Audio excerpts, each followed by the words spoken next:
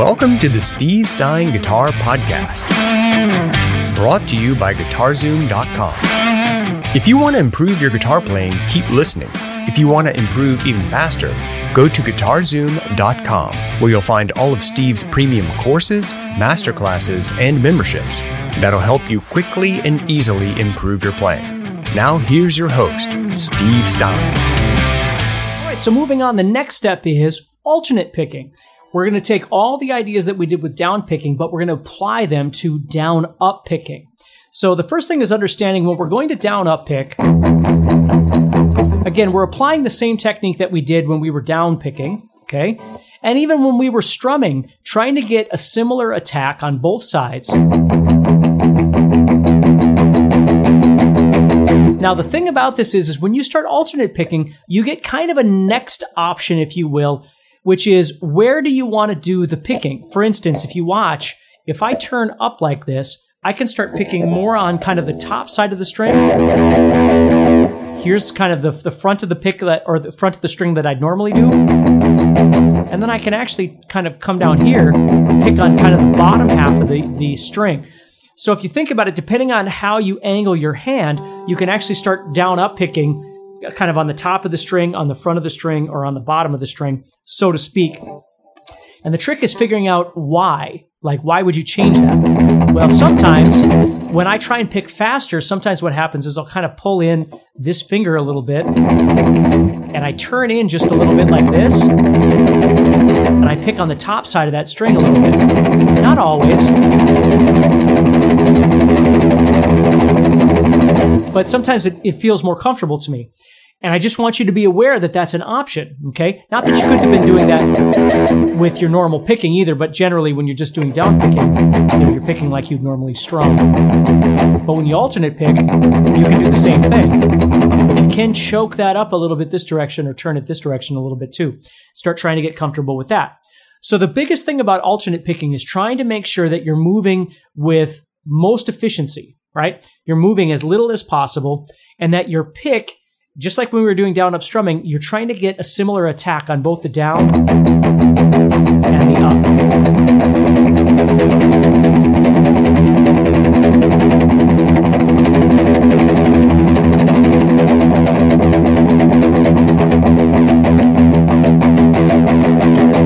And again, the slower you go, the more distance you can have. The faster you go, the more everything has to tighten up, and there's less motion to try and get what you're trying to attack.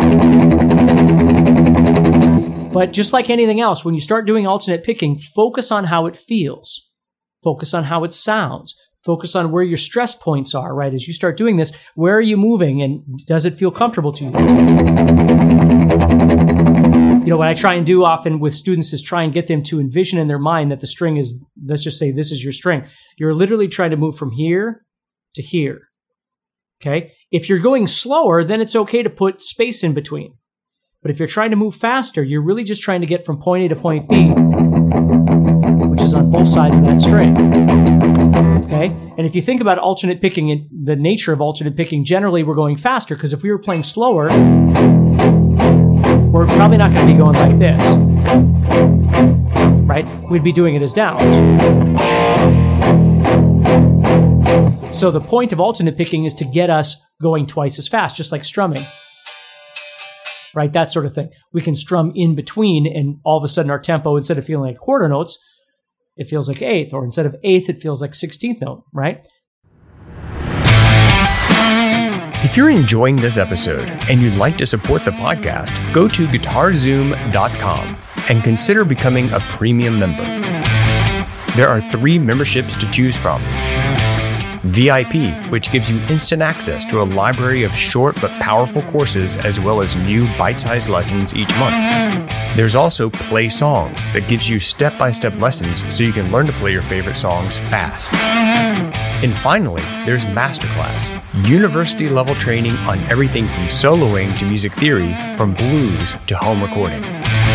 For more info about these memberships and all the premium courses available to you, go to GuitarZoom.com. Now back to the podcast. Same thing's happening here. So what you do with alternate picking are the exact same things. You have a 30-second exercise that you can just try and explore how things feel, how they sound.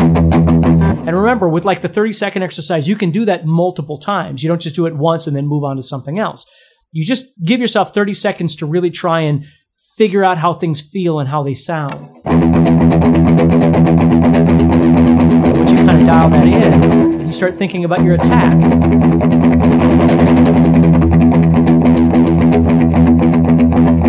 And one thing that's really important is feeling how vastly different it is when you play slower versus faster. You know, which muscles and which tendons engage or disengage as you play at different speeds, or tighten up, or your angle changes or whatever. Start figuring those things out, because that's really important. If you start finding, oh, that really does happen when I speed up. Well, what speed do I go that happens at? That way I know, like, let's say I'm going to play a song with a band and the song's at 160 beats per minute, right?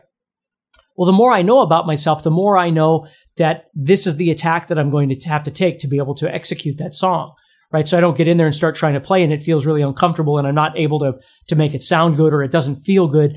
I really become aware of those things as I play. So it's really important. Alternate picking, there's lots. And again, we're going to be doing various exercises using down picking and alternate picking in just a little bit. These are just getting you going with the fundamentals of how they work, how they sound, and that sort of thing. So you've got your 30-second, you've got your 60-second, and you've got your 3-minute exercise, which work great for alternate picking as well. The difference is alternate picking just tends to, it doesn't wear you out like down picking does. Down picking for me is more like a caveman thing, because it's harder to do that. Alternate picking, it's almost like down picking is like running with one leg. Alternate picking is using both legs. So it's more about finding that flow when you play. And you're going to notice that. So don't think that because you're doing down picking at 140, two notes or 2 picks per click, right, that we were talking about, that you're going to be able to do the same thing with alternate picking. Alternate picking might be way slower until you get really comfortable with it. And when you get comfortable with it, it's not twice as fast. It's going to be a lot faster than twice as fast. So let's say your top speed is 140 of down picking. Your alternate picking could become significantly faster than 140 of down picking. Just understand that they're not in direct correlation with each other. They're very different. When you first start, though, you've got to find the right tempo, just like you did with down. Don't assume that 140, if you started at 140 or 120 or whatever with your down picking, don't assume you should start at the same speed. If you were doing your downs here, I would not do my down ups there, because needless to say, I could go faster than that, right? If your downs are here, in an ideal world, you'd want your down ups here, right? Twice as fast to begin with. That may not be the case, though. When you first start, let's say you're at 100 for 2 per click, right? And now all of a sudden, so you're doing this, and you want to do down ups now. You might set your metronome at 130 and try and do 2 per click doing down ups, or 140 doing down, so you're still doing 2 per click, but you're doing down ups. The changeover for me happens with students is when you get to 200. If you ever do any of these exercises and you get to 200 beats per minute, doing 2 per click, bring it down to 100 and do 4 per click and start working your way back up again. So your goal is to get to 200 on whatever it is you're doing someday, doing 2 per click. And when you get that, you go back down to 100, do 4 per click, which is the same thing. And now you start building that back up. That's how this works. Next time on the Steve Stein Guitar Podcast.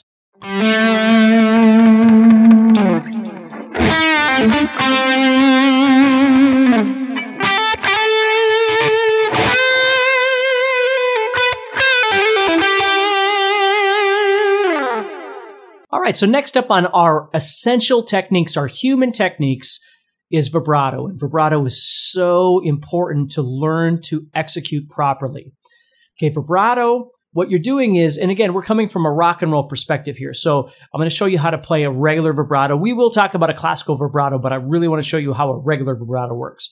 So basically, if we think about the approach that we have on the guitar when we play, one approach is that we lower our wrist down, which we've talked about many times for playing bar chords or maybe a spread fingering or something like that we're trying to learn how to play a 3-note per string pattern, which we've talked about all these things. When it comes to vibrato, there's lots of different ways you can do it, but the best way of executing a proper vibrato is getting your thumb over the top and you grab onto the guitar. Hey, Steve Stein here from GuitarZoom.com, and thank you so much for listening to this podcast. If you enjoyed this episode, can I ask you a favor? Please subscribe, leave a review, and share it with a friend. Your feedback means more to me than you'll ever know. And be sure to check out my YouTube channels where you'll find over 1,000 videos to help you with your guitar playing. Thanks again for listening. Stay positive, keep playing, and keep having fun. If you'd like some help with your guitar playing but you're not sure how to get started, go to GuitarZoom.com and look for the Help Me Choose survey. By answering a few simple questions, you'll get Steve's personal recommendation of the perfect course for you. All this and more is available for you at GuitarZoom.com.